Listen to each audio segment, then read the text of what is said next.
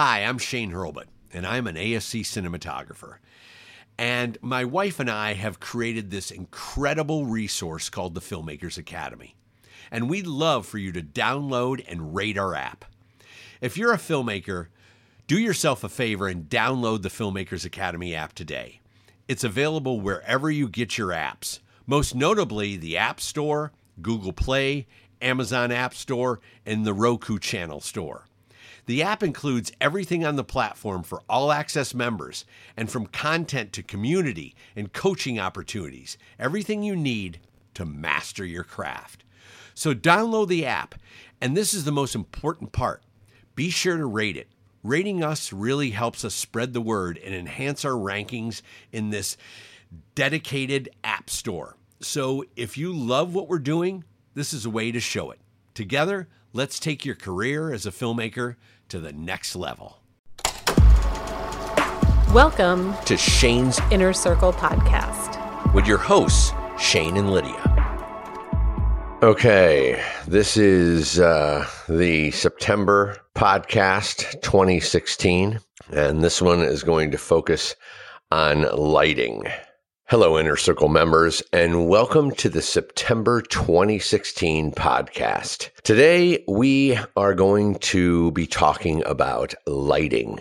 I've gotten a ton of questions in, many that are time sensitive, so I wanted to try and address those as quickly as possible to help our community in their efforts and their projects and some of their movies that they have coming up. I hope I'm not too late. I imagine that even if I am, there's a lot for the whole community to learn based on these questions, and they're really, really good. And I cannot thank you all enough for continuing to submit these questions. We need to always be asking these questions, so it helps all of us out. I learn a ton from a lot of these questions as well, because it takes me back to when I started out, and I have to remember specific things that I'm being asked, and it's a great refresher. So I thank you all as well for submitting all these questions and for us all to be on this journey. All right, let's get this party started. And I also wanted to say it's our 2-year anniversary, which was in August, and a lot of our members submitted videos, and we ran a 1-word video showing the power of the Inner Circle and our amazing community. So I wanted to thank everyone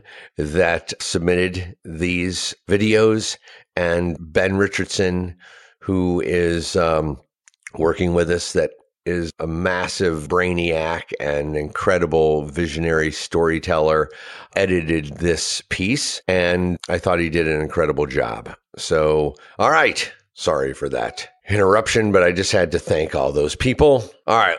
Let's start with our first question. Hi, Shane. First of all, thank you for sharing all this amazing Inner Circle and creating this website. I have a very simple question. Well, you're welcome. I heard that Roger Deakins likes to light the background first, then he puts the actor in. What do you think about this approach? Could be very interesting to have your point of view. Eliu from Paris. I hope I'm pronouncing that correctly, but if I'm not, I'm sorry. Okay, Roger Deakins is by far within the top 5 cinematographers of the world. I would put him at number 1 or 2. Yes, I do exactly the same thing. When I come in, I put my camera down and I start lighting the background. The background is incredibly important because that creates your depth. And lighting in layers is something that I've talked about in several of the podcasts, as well as several of our instructional videos, is that this layering of light creates a 3D approach. So the more you can layer in your background, in your midground, and in your foreground, the more your character is going to be able to pull out of it. And then you also have lenses that assist in that as well. I shoot with Cooke lenses a lot. Well, the reason I shoot with Cooke's is because the Cooke lens is very unique in its color quality, its flaring, as well as its three-dimensionality. And when I say three-dimensionality, the 21 on a Cooke looks incredibly different than a 21 on a Leica. The 21 on a Cooke pushes the background at least 20 meters further away and pulls the character closer to the lens. The Leica is a flatter piece of glass, so it compresses the background so it feels like it's more on top of the individual and flattens the character towards the lens. Now, that's just glass. But then when you add lighting to that element, you can further accent this 3D, style. And I go back to Need for Speed for a second because it's a great story. We shot the movie, we edited it, we did everything. We basically had it ready to release. And Steven Spielberg came in and saw the movie and he's like, I want to do this in 3D. So we took it to his 3D house that he had recommended, and they did a 5-minute sequence within the film as a test run to see what the film would look and feel like in 3D, generated all in post, not shooting stereo. And when we got it back, we were simply blown away. And then the woman who was the head stereographer came up to me and she said, I just wanted to tell you that this is probably the best lit film that I've ever been on that accents the 3D process. And I was like, whoa, that's huge.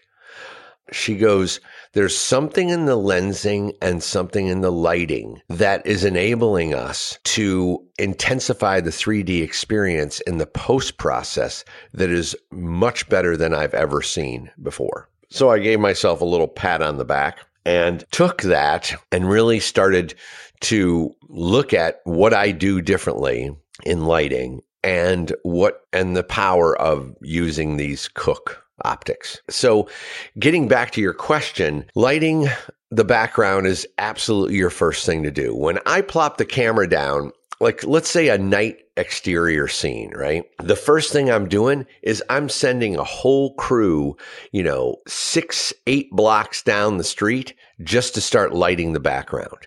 Whether I'm using little bokeh lights, whether I'm side lighting buildings or washing them with a different tonality that's on the street so the character pops, whether it's headlight gags that are spinning in the background to accent and make some motion. It's everything is based on the background. Then you bring in the actor and then you form that specific light quality and quantity on the character within this environment. Now, what I've also found, and this is one thing that Harris Savides, who left us way too early, he's within the top 5 cinematographers, and any of you should start following his work. I mean, it ends shortly because I think it's 2 years ago now that he died of brain cancer. And he was such an incredibly talented director of photography. He was all about this process of lighting an area, lighting the background, lighting the environment, and letting the actors play within it. It's not about the marks. It's not about the specific areas of light, but it's about lighting the environment and letting the actors ebb and flow within it. And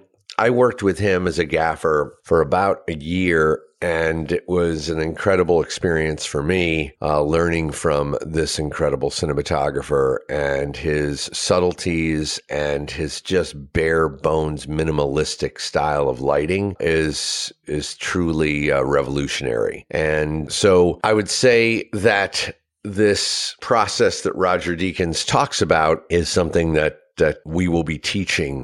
We have a slew of new content coming out in 2017, and this will be a huge part of it, is the lighting and layers and the lighting the background. Now, to just enhance this a little bit, let me kind of describe the situation that I go through. So I would, if the camera's moving or if it's a motion shot or tracking or Movi or whatever it is, my camera team will come in and they'll literally plop a camera down in the direction that we're shooting on sticks and hook it up to my Flanders DM250 monitor, and I will start to look at that light. Now, if I've lit the set already, I'm lighting the set and I plop it down, and then as the background starts to come to life, I start to look at color temperature within the camera. So the white balance, as well as choosing a specific LUT that I have on my monitor. We have 16 embedded LUTs that I built for this new film that I'm shooting, and I'm literally popping through them to find the right mood and the right tone for this scene. Once I have the LUT kind of designed based on my background lighting, then I will go for, maybe augmenting the color temperature a little bit. It's too warm, then I'll cool the camera up a little bit, or it's too cold, I'll warm it up. So I'm playing with the white balance. I'm also playing with green and magenta. I get very specific within the metadata of the red camera, the weapon. I'm literally selecting and adding magenta or adding green to my LUTs as well, to the look based on, what I'm seeing on the monitor. So this is kind of my process. Once I have that, I start, I slide my exposure up and down and say, okay, in this environment, if it's a night street lighting, and I have the lights that are rigged. I'm going sodium vapor, let's say, on the street, and they've been rigged to the street light poles themselves to create more light, because in Prague, it's weird. These lights really don't put out anything. I think they're like 50 watts at the most, where in the States we have 400 watt. So, I couldn't even get an exposure on my meter reading at 2000 ISO. So I had to go in, get 200 watt sodium vapors and physically rig them to the street lights so I could have enough punch. But saying this, it's the process of first lighting your background, choosing your color temperature on your camera, as well as the lookup table that's going to give it the right mood and tone. And then you move forward with lighting your character. And most of the time, it's kind of a mix of Deakins and Herasavitas, because as lighting the background, I'm also lighting the environment, which then lets our actors have freedom and move around. And I try not to be too specific with the lighting in general in regards to hitting marks, because it's not that they cannot do that. It's just that I love the freedom to move the camera much more. And when you have very specific lighting, it's hard for the camera to constantly move if it's very lighting specific to an area. All right, on to the next question. Hi, Shane. I appreciate your efforts with the Inner Circle. Well, thank you very much. I have a bunch of questions, but would love if you even just answered one. Well, how about I answer all of them? What are your thoughts on lighting setups and ratios as they pertain to different moods? Comedy, action, intense dialogue, romance, etc. All right, let me take that one. Lighting ratios is really everything to a cinematographer, because that's your eye. And your eye has to be adjusted to that ratio. Case in point. If you shoot day exteriors and the sun is hitting somebody's face without adding any fill whatsoever, the skylight that is coming on the shadow side of his face will be 2.5 stops down, guaranteed. So that ratio is what daylight is. Now you can intensify that ratio by adding negative fill, bring it down to 3.5 stops. You can soften the sun or net the sun so you can make the ratio not as extreme, but that ratio is 2.5 stops. So when you take in a comedy, most comedies are lit in a way that you see as much of their facial expressions and their eyes and the quirkiness of their hand movements or whatever they use if they're a physical comedian as well. And that's why a lot of times on comedies, you don't have a lot of close-ups. You tend to use more medium shots so you can take in the physicality of what the comedy is. So, but I have to say that when I did Semi-Pro, that was the first thing that the director and I talked about, we said that we were going to do close-ups when the story dictated it. And we were going to give Will Ferrell the ability to move around and do what he does best. But I was not going to light it in the comedy sense.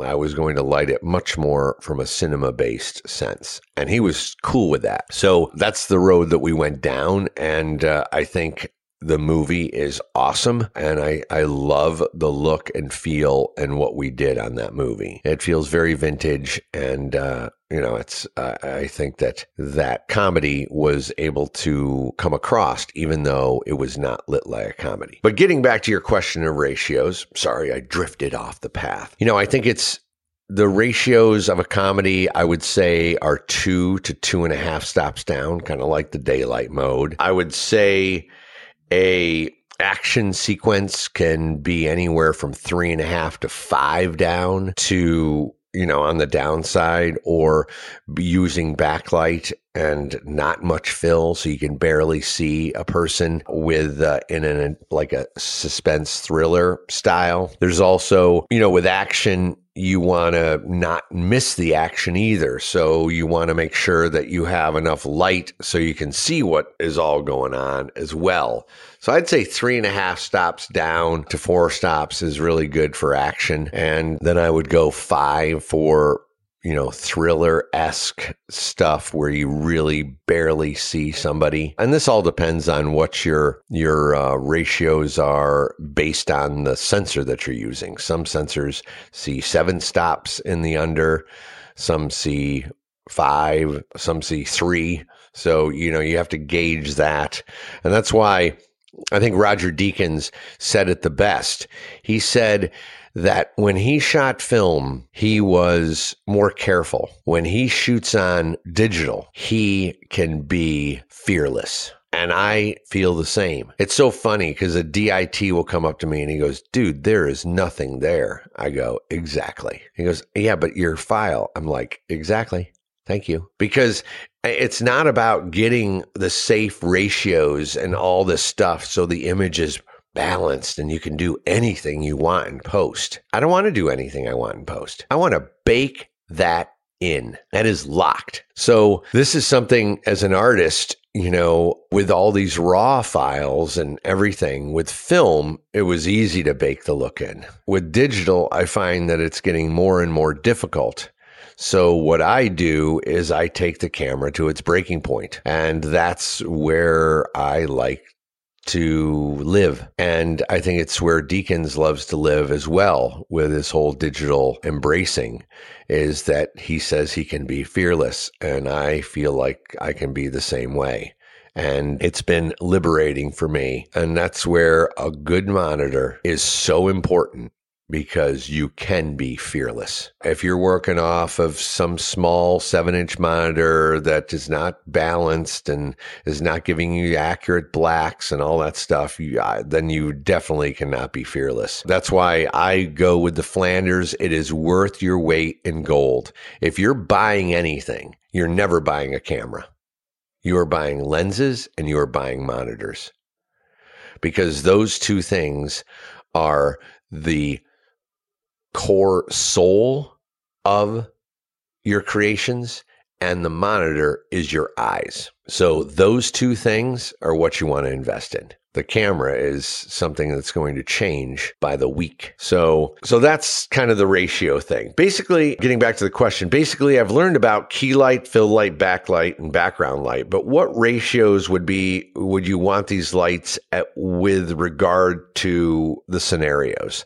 So, each lighting situation, sometimes they're side lit, sometimes they're 3/4 lit, sometimes they're backlit with an edge.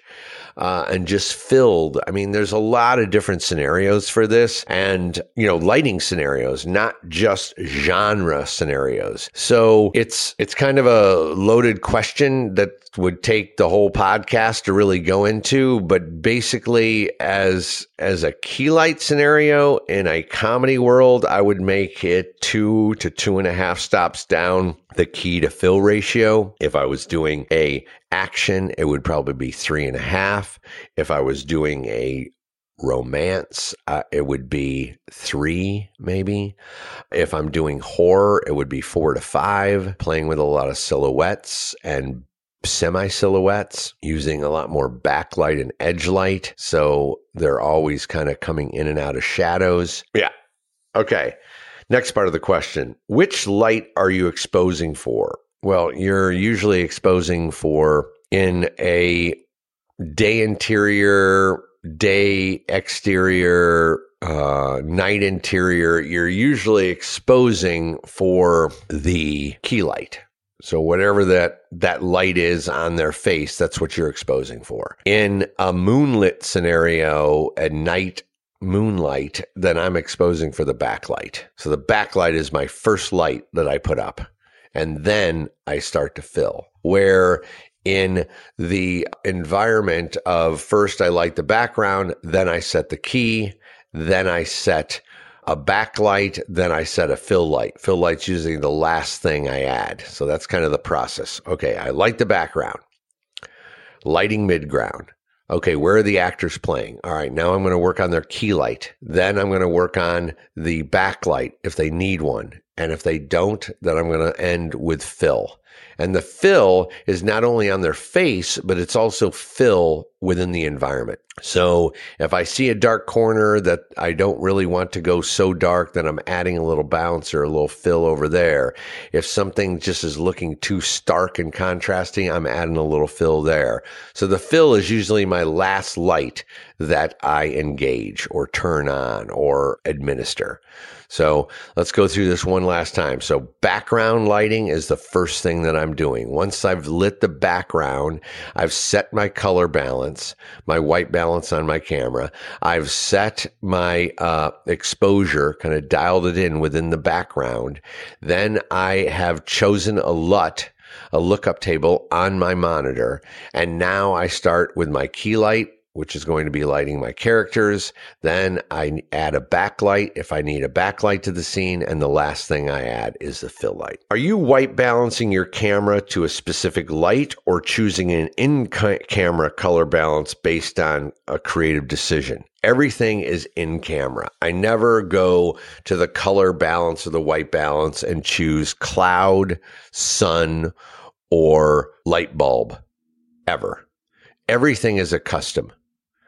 And everything is a custom in regards to never being like where you should be. Like daylight is usually 5,500, I'm 56. Sometimes, it's 56. It all depends. You go across the world and the color temperature changes 100, 200, 300 degrees. But I try to be around 5,600. On a Canon, I'm at 5,200. Now, why? Well, that's a great question. The reason you're at 5,200 with a Canon is because the Canon sees red in a much different way than all the other sensors do.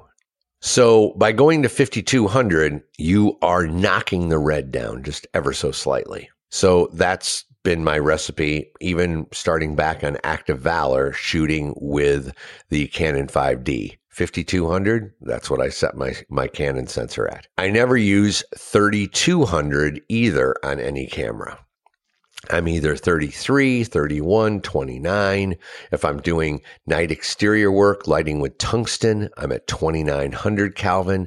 If I'm doing a mix of daylight and tungsten, I'm at 4,100. You see, I'm always customizing my white balance, my color wheel there in regards to either scrolling that reel on a Canon or going into your red weapon or dragon or scarlet and selecting it via the touch screen. But it's always, or the Blackmagic, where you can only have 4 or 5 different color temperatures. That's one thing I really have been stressing on them to change, because finding that beautiful elegance between the colors of daylight and tungsten is your power as a cinematographer, and it creates that fearlessness. Okay, what factors about a scene help you determine camera placement and movement? Well, camera placement and movement is really based on whatever the environment is. If you are motivating light through windows and you want that, I mean, this is a very, very deep, dark, long question.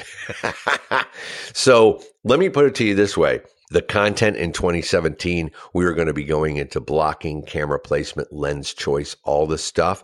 So I'm going to kind of leave this question for the content that's going to be coming out to help you in this process, because this is a very long one. Okay, his last question, last part of one question. If you were going to purchase a 1.2K HMI, would you choose an HMI Fresnel or an HMI Par, and why? Thanks again for your help and consideration of these questions. Gratefully, Brent. Well, Brent, I've answered all of them except one, and I will answer your 1.2K HMI. You should buy a Par Light. The Par Light can do 40 things. The Fresnel can do 10. And you have much more punch with a Par.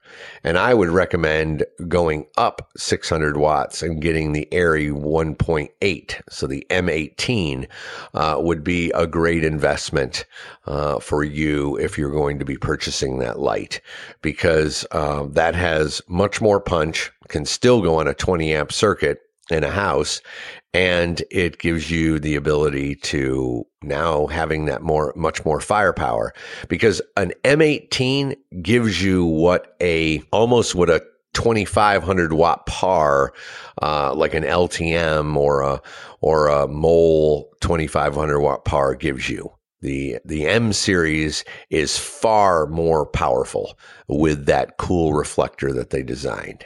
So that will give you a lot more output, which gives you the ability to bounce and then diffuse again. So you can book light because you have much more punch. It can be hot streaks of sun, or even I use it to mimic daylight. So if I'm flying 18 through a window, the M18 spotted in will give me hot highlights in the background. So it's a very versatile light. So I would recommend that because of its firepower, as well as the ability to have that extra amount of wattage to be able to do more bouncing, more diffusing, more creating sunlight. You know, it spot floods beautifully. It's got a very nice, even field. So I think that's where I would go. All right. On to the next question. Should one white balance the night so that white looks blue? For some reason, maybe it's just me, but most movies at night tend to have a blue tint, even on the skin tones. Do they do all that color pushing in post, or can it be done using white balance on set to bake the look? Okay. So I kind of went into this a little bit, but I'll expand even more because I love this question. All right. So like I said, everything is based on custom color balance in regards to using your color temp within your sensor to be able to dial it in 100 degrees at a time. So if I'm shooting night exteriors, and I went into this in my night exterior lighting tutorials, that if you shoot with HMI light, then by choosing your color temp, you can slide it and make it bluer, obviously. So if you went to 3,800 Kelvin or 4,000 degrees, that's going to be a very blue moonlight. And that's what I did on Into the Badlands. I'm never a blue moonlight guy, ever.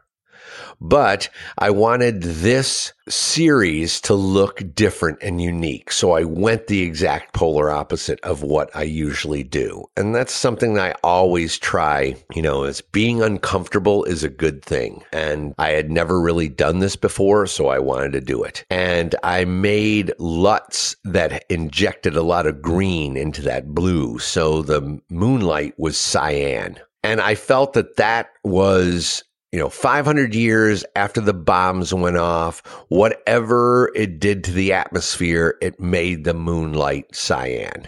That was my reasoning. But on all my other movies that I've ever shot, I do a gray moonlight. And I do it by using tungsten. So I use tungsten lights, and then I take my color temperature and I slide it to 2,900 Kelvin. So if my tungsten light is 3,200, I'm using that 300 degrees going below the 3,200, which cools up that moonlight ever so slightly and turns it into a gray tonality. It works like $1,000,000. And tungsten moonlight looks different than HMI. And this is what I went into in this series, where you see it lit with kind of a HMI light, and then we turn that off and we put a tungsten light up, and it has a whole different quality to it. It's softer. It's not so harsh. And that is something that I like. The way it wraps and hits the skin is a much better way of lighting night exteriors. And I've done the tungsten vibe my whole career. So pushing the color in post can be done as well. You can slide that color, but know that if you're sliding that color tone as well in post, then everything is going along with it. So what I try to do is in camera, I do the 2900 Kelvin. And with the 2900 Kelvin, it's taking my tungsten light and making it slightly cooler. Well, if I have a tungsten light in a window, then it's going to cool that light up as well. Well, do I want the light inside a house that's supposed to be more warm, cooled up as well? No. So on the day you're seeing that, so you add half CTS, Roscoe half CTS, the straw, to that light. So by cooling up to 2900 Kelvin and cooling your tungsten, you're taking that light, putting half CTS on it. Now it's warmer. So when you do cool up the tungsten, it stays a nice, warm, practical light sense. You see how I'm using the power of gel, or if that was a sky panel in the room, you could easily dial the color temperature of the sky panel down to that. But again, the sky panel only goes so far. 2700 Kelvin is not low enough. You need to go in the 2400 and 2100 Kelvin area. So this will look still rich and warm. So these are the things that you're thinking about, but this is something that you want to bake in your metadata in your camera. And then in post, if you want to slightly cool it up a little bit, it's already kind of there, and it's just a very subtle accent. And that does not affect all your other lights, because you've gone through the process of putting your tungsten backlight up as your moonlight, using your tungsten fill as ambient moonlight for their faces. And then you've gone in and systematically made warmer lights in the background because you're already cooling it within the inner workings and the metadata of the camera. So these are important tips for you to really understand and grasp, because this is everything. Right? I talk about investing in glass and investing in monitors. Well, this is a perfect example, because you're trying to bake in a look. And by baking in that look, you have to have a great monitor that shows you exactly what you're baking in and has all the right levels and right contrast and nice blacks and good contrast. And then you can use color contrast to be able to make the scene work. Because you can go for, like, if the scene is just out in the woods, then everything should be that coolish tone. But if you're out in the woods and deep in the background is a cabin and there's supposed to be warm light coming out of that cabin, well, if you're lighting just with a tungsten source and you're also using tungsten as your moonlight, they will all look the same tonality as you cool it down within your color temperature of your camera. So you need to add the warmth to those interior lights so you get the color contrast when you go for spinning that color wheel. All right. Next question. Shane, can you do a video series on exposing for RAW, specifically the Blackmagic Cinema Camera 2.5K? I would love to learn from you how you actually would light a night scene and a day interior with this camera. Thank you. Sincerely, Davi. All right, Davi. We are going to definitely go into this, and I'm also going to be creating a whole series of lookup tables for the Blackmagic camera, the whole Blackmagic line, Ursa, Blackmagic Cinema Camera, Pocket Camera.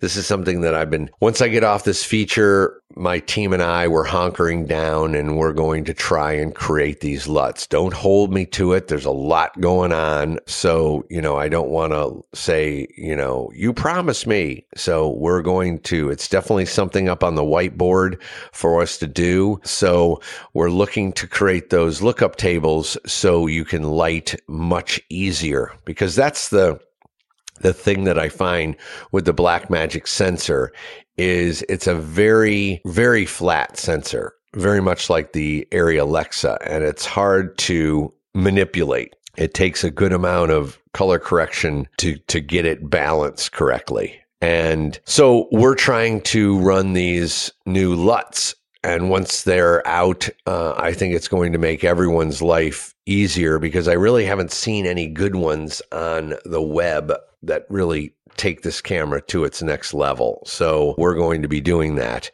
But just like any RAW file, you have to bake contrast in. You cannot bake contrast into a RAW file if that's all you're looking at, because what you will do is you will severely underexpose your RAW file to try and get contrast, because you're like, it's just not dark enough. It's just the gray. It's too gray. Well, that's what a log file is. A RAW file is very gray. So you have to have a good lookup table that takes that gray area and just makes it black. And then you can really start to expose your digital sensor, your digital negative. So yes, we will be making some lookup tables for all of you in the future, and videos on exposing that camera. That's interesting. I know we have a lot of Blackmagic shooters out there, so I will run that up the flagpole to my team and see if we can make that happen, because it's a great idea. All right, next question. Hi, Shane. The virtual mentorship you're providing is invaluable, as is the community it has created. Thank you, and please keep it up. Well, you are very welcome, and thank you for those kind words. I'm starting a stylized vampire feature in June. Oh, sorry about that. I'm a little late on this question. Well, all of our members will share in this. That is focused on 4 sets on a stage. The director wants to shoot in 2 directions for performance reasons. It is a dark and moody atmosphere set in a Victorian set dressing style with human trafficking as its sub-story. Wow, this sounds interesting. What lighting tips can you give me for creating a darker mood while still allowing the actor's freedom of movement and the ability to look both directions at once in coverage? Thank you, Gallo. All right, Gallo. This can be done pretty much 2 ways. You can do it with top light. So by top lighting your scenes, you're able to move literally 360 degrees. Because the light is coming from the top, you have contrast on all sides. So that's one way. Another way is to bring it from one side. So if it's side lit, whether it's windows, whether it's, firelight, whether it's gaslight, whatever the motivation is, candelabras, and it's coming from one side, then you can light in both directions. But that is pretty much, the only way. So I did a ton of this in Fathers and Daughters. Gabriel Muccino wanted it for performance reasons as well. He wanted to do 2 over the shoulders at the same time, as well as a 50-50. So, and a 50-50 is where both your actors are kind of in profile. You're seeing 50% of one actor and 50% of the other.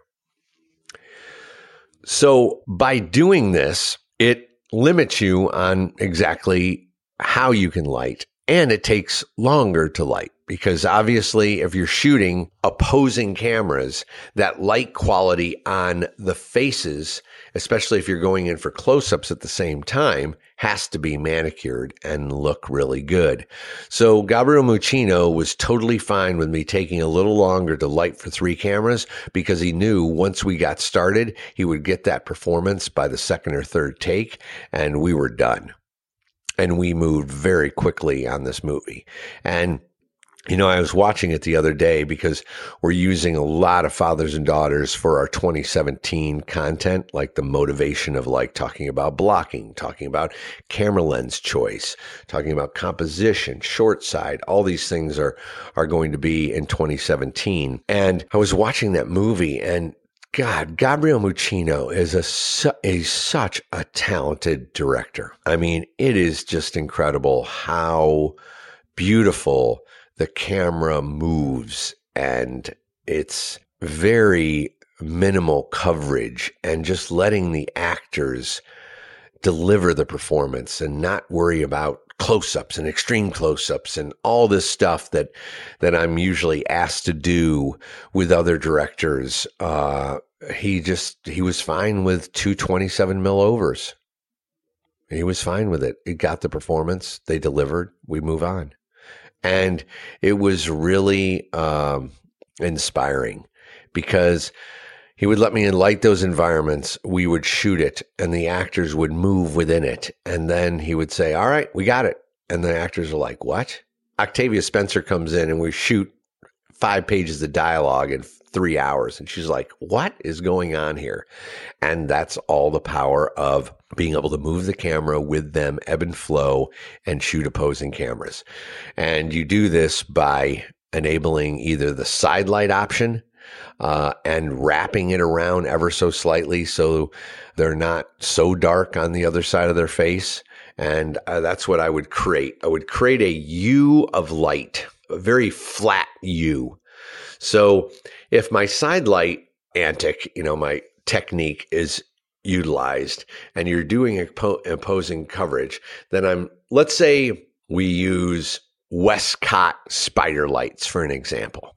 Okay. And I create that environment to be able to do opposing cameras. I would put 2 large Westcotts as the side light.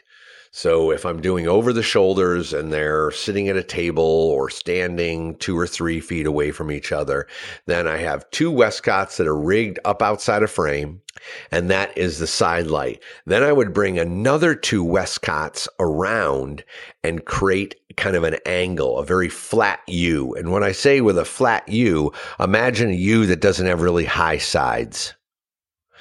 So that is the 2 Westcotts.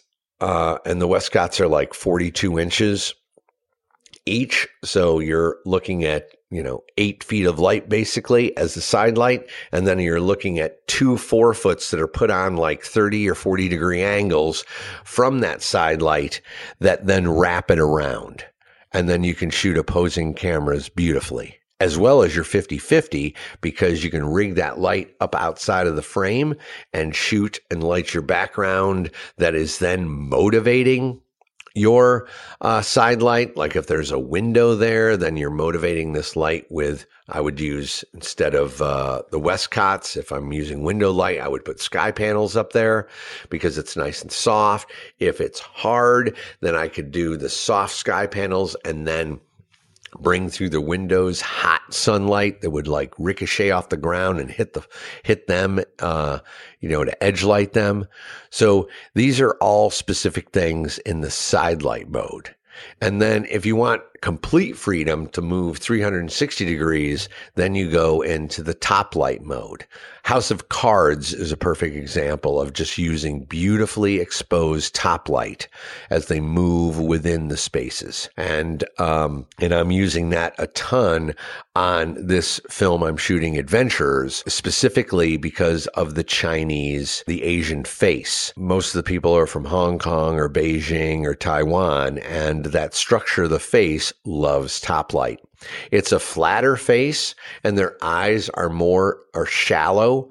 So by using top light, you don't get the skull light that you get from a Caucasian English male or female. So it's much more forgiving using top light. So I've used a lot of top light in this movie. All right, next question. Hi, Shane. Nolan from Trinidad here. Beautiful platform you have. Well, thank you so much. Not sure if it's worth your time, but could you comment on lighting for very dark skin tones? Well, of course it's worth my time. You're in the inner circle. So this is why you're here, and this is why I'm here to help all of you. Here in the Caribbean, 99% of the persons are black, or what you may call a bad suntan. Okay. In addition, our position to the equator gives us a harsher form of sunlight. Yes, it does. That's a double whammy for us. Can you help us get Hollywood lighting and exposures? Thanks, Nolan. This is a great question because I found that I light African American skin, black skin tone, much differently than I light a Caucasian or an Asian. Kind of what I was saying with Asians, you can get away with more top light. With Caucasians, you got to bring that light down much more and bring it into their eyes so you don't get the skull eyes scenario where you get these two black holes. But with black skin tones, I find it's all about reflection. So you're reflecting light into their skin. Not so much projecting light, but reflecting. So I use a lot more edge lights with black skin tone.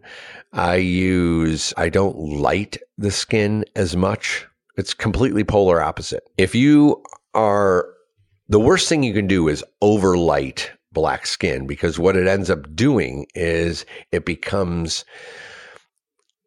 it's the sheen factor. When you use really very large sources, they tend to work much better.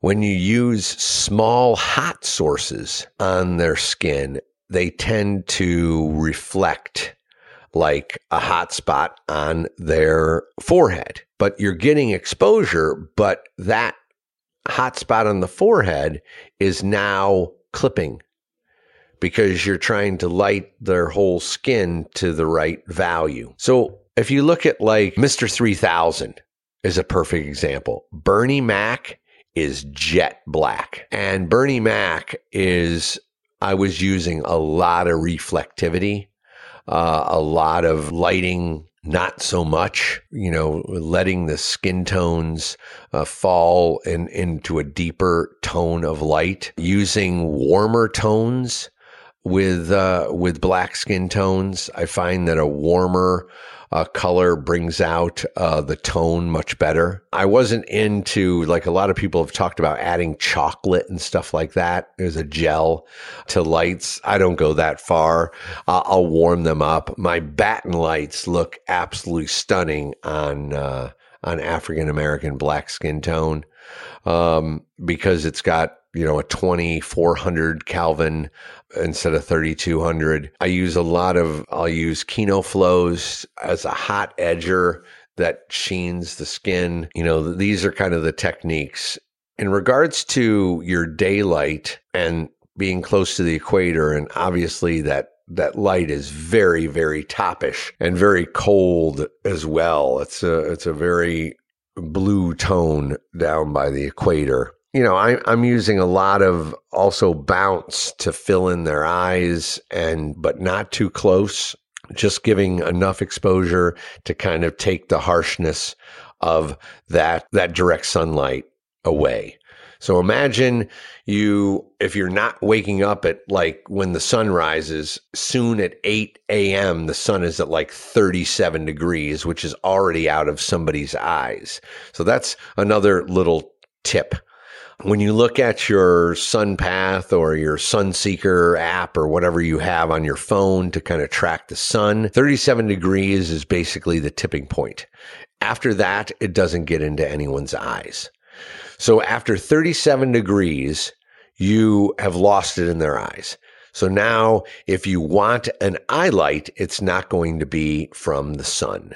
So that has to be done by either reflecting, bounce cards or, math bounces 12 by 12 or 8 by 8 or 12 by 20 into their eyes to fill them up. And being down at the equator, that 37 degrees comes very quickly. So I would say that you're using, my Lowell beadboard. Beadboard is a very non-reflective source. It's reflective, obviously, because it's white, but it doesn't have a hot kick to it like foam core does.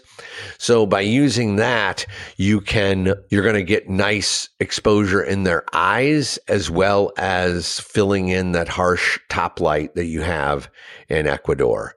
So that's one thing. And I use circle bounces. So I take a 4-foot and I cut it into a circle. So it looks very nice within their eyes, as well as it rounds their face and exposure. And I would play around with the color temperature of your camera to make the light just a little warmish, go slightly warmer. So if 5600 is your daylight, maybe I would try 6000 Kelvin. And that will warm up your very cold overhead top light and also give a more richness to the black skin tones. And by using these techniques of not overlighting, do not add more light to African American and black skin tone, but actually use the ability of reflectivity and reflective light sources and bounces and big soft bounces, not hot small sources, which are going to be from a key light scenario, if you're using hot small sources, that is going to clip out on some reflective area on their skin, and it's not going to look so good. So you need to use larger sources that aren't so hot, that then do not create this weird reflectivity.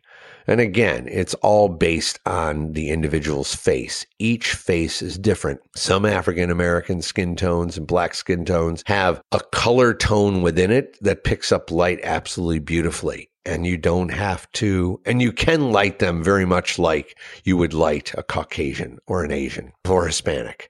But if they're jet black like Bernie Mac or Don Cheadle, like in the Rat Pack, I really learned to light him throughout the movie much differently than how I began. So it was a learning curve for me starting out as a young cinematographer. I realized that, not to overlight black skin tone. That was the big takeaway from that movie. And then I applied that to Bernie Mac in Mr. 3000 as well. All right, last question. Shane, I find the IC to be a great inspiration. It's really been a positive influence in my life. Since joining, I've already managed to finally get my reel and website together to a point that I think is acceptable in this competitive industry. Many thanks to you, Lydia, and your wonderful family and crew for the great content and commitment.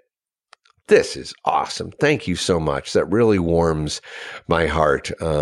When Lydia and I set out on this mission and this journey together with all of you, the single most important thing to us as entrepreneurs, as artists, is to successfully create a very long career for you as a visual storyteller. One that gives you so much depth and dimension and so many unique techniques and experience way beyond your years that makes you incredibly marketable wherever you are. That's our mission statement, because that's what it's all about, is changing lives and helping people through this process. And, light is not talked about much. And the reason that the inner circle is very light heavy is because there's nothing out there that really shows you and breaks it down and emotionally connects you to why you do what you do.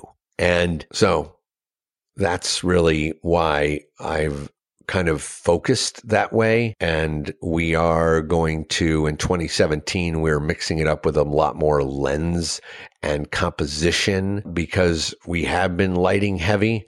But I just want you to understand, all of you to understand the reason, because lighting is power. If you can light, then your images are going to look far superior to the people that cannot. And there's a lot more that cannot than can. So the inner circle is really about giving you that long standing career by giving you experience way beyond your years. All right, the question. In an upcoming podcast, I thought it might be of interest to talk about smoke and hazers, the equipment as well as the juice and techniques used.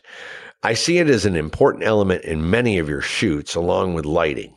Smoke is written in on most of your schematics as well as in your look documents as seen in the director and director of photography's relationship, the blend of art and science event.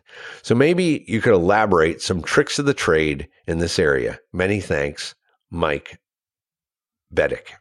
All right, Mike, great question. Okay, yes, smoke is a big part of how I light and lens. On adventures, I've been burned by the smoke factor, so I'm a little gun shy of what I know in my post process. This movie is going to be very difficult to balance. The reason being is if you are using a water-based smoke machine, you are destined for failure. And most sets cannot use oil-based. Specifically within the States, there's finally been some hazers that came out. Roscoe has made hazers that are water-based that give you a very, very even field and keep consistent. But most of the water-based ones that aren't these specific manufacturers do not keep a consistent. They swirl, they reveal the fact that you have smoke instead of this texture. And the texture is everything, because when the light hits it, it creates this beautiful gauze effect within the background. And then you can take your contrast knob and really crank it down, and all those areas that look very flat now become, a beautiful black tone, but you can still see into the shadows, and the balance is absolutely perfect. When smoke is done well and is consistent and is not too heavy, it is magical. But when it's inconsistent and it's very thick and then it's very thin and then it's not there at all and then it swirls, all I can tell you is, one, you're going to reduce the shots that you get on the day because you're worried about the smoke. And this is kind of, what I went through with Badlands. It was very difficult in these environments to create consistent smoke levels. I was using these lawnmower foggers to be able to create this consistency, but obviously we couldn't have them going while the take was going on. So I had to have these things fog an area way deep, let the wind kind of bring it in. And as it brought it in, that's when we rolled. Well, it's time consuming. There's also the tube of death is what I call it. And this tube of death you put out in the woods or wrap around your set. So depending on wherever the wind direction is, you're able to turn this, you basically push smoke into a long plastic tube, and then you cut holes within it every 10, 12 feet. And then this creates an even, consistent level of smoke on your scene. Now, the problem I have is that most of the places in the States only deliver a brown. It's a tan color. Tan colored smoke with Caucasian or Asian or Hispanic skin tone in an environment is not good, because tan hits the sun and the sun makes it warmer. So now you have no color contrast. The reason I use lawnmower smoke for day exteriors and night exteriors is because it has a blue tonality in it. So when I went to Prague, they don't use lawnmower smokers. So I was like, what am I going to do? I need to fog, I need to put this smoke out in the forest. I need to do all these things. And the guy's like, no problem. I have blue smoke that I can put in the tube of death. And I was like, oh my God, bring it out for a test. I want to make sure it's not some funky, very saturated blue. And of course it wasn't. It was just slightly cooler than daylight. And what that did is it created color contrast. So you had your daylight coming in, and when the sun hit the smoke, it went just slightly cooler. When it was in the shadow areas, it was slightly cooler. It just had a wonderful tonality that gave you the color contrast in a scene that would be mainly a couple different tones. So this was very powerful for us, and we were able to, by using this cooler smoke within the tube of death, keep much more consistent smoke, as well as the machines are very quiet, so you can keep it running during the take, so your smoke doesn't all of a sudden go from being in the scene to out of the scene by the end of your 3 or 4 minute dialogue. So that was huge for us. So I highly recommend the tube of death for night exterior, moonlight, forest day exterior where you want to create the shafts, all that kind of stuff. The tube of death is definitely a consistent way to keep your smoke level, but make sure they go with a bluer tonality than the tan smoke tonality. Using oil-based smokers like the DF50 from Real Effects. That's my favorite smoker across the board. Hazer. Using the Roscoe Hazer, water-based, is my favorite water-based Hazer. And that has an incredible consistency like the oil-based. So those are, and again, here's a pearl of wisdom and a tip. If you're doing multi-cameras with smoke, think about it. If I'm doing a 21 millimeter and at the same time I'm doing a 100 millimeter close-up, what do you think that 100 millimeter close-up is going to look like? It's going to look mushy. And the reason being is you are shooting through levels of smoke and lit smoke. So the more you shoot through that smoke, you are softening the image and lowering the contrast. So it's hard to shoot multi-camera when using smoke. You can get away with it by, in the color correction bay, you can add more contrast to the long lens shots, and that's what I ended up doing in Badlands, because we did have to shoot multiple cameras while using the smoke, and it worked out very well. But as an artist, I can still see the difference, so it always bugs me to some extent. But that being said, you have to understand that there's pitfalls to using smoke. It's a time suck. It's very difficult to get even. You're going to spend a lot of time managing it. And you can't shoot multiple cameras if you're going long. If you're going mediums and wides, absolutely.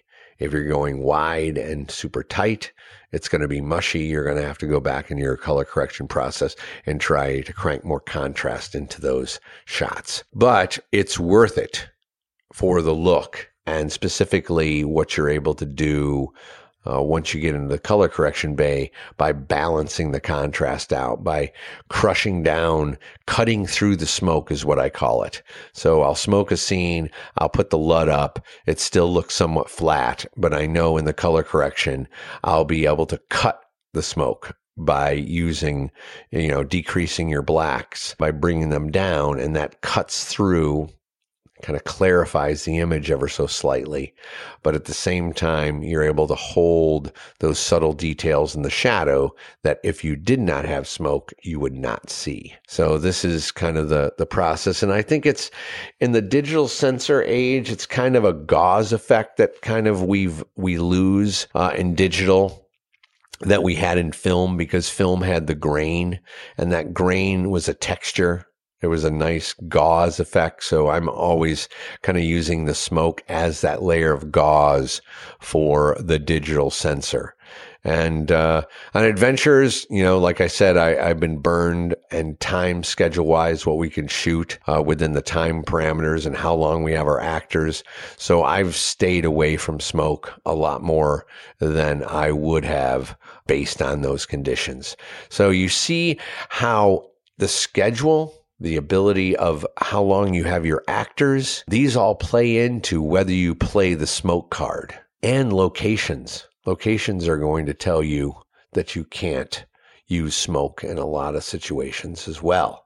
When we went to do Fathers and Daughters, I had smoke in my mindset, but I was not able to smoke probably 60% of our locations. So I just axed it.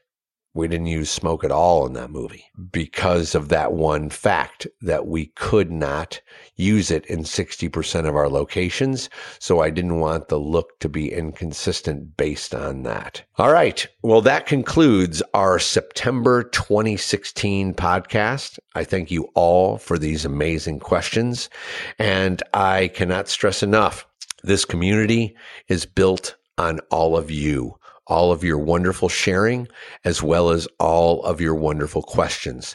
So please continue to submit these in the question area of your podcast area within the Inner Circle website, so we can continue to educate this incredible community that inspires Lydia and I and our whole HV team to deliver you the best content on lighting, camera, and visual storytelling on the planet.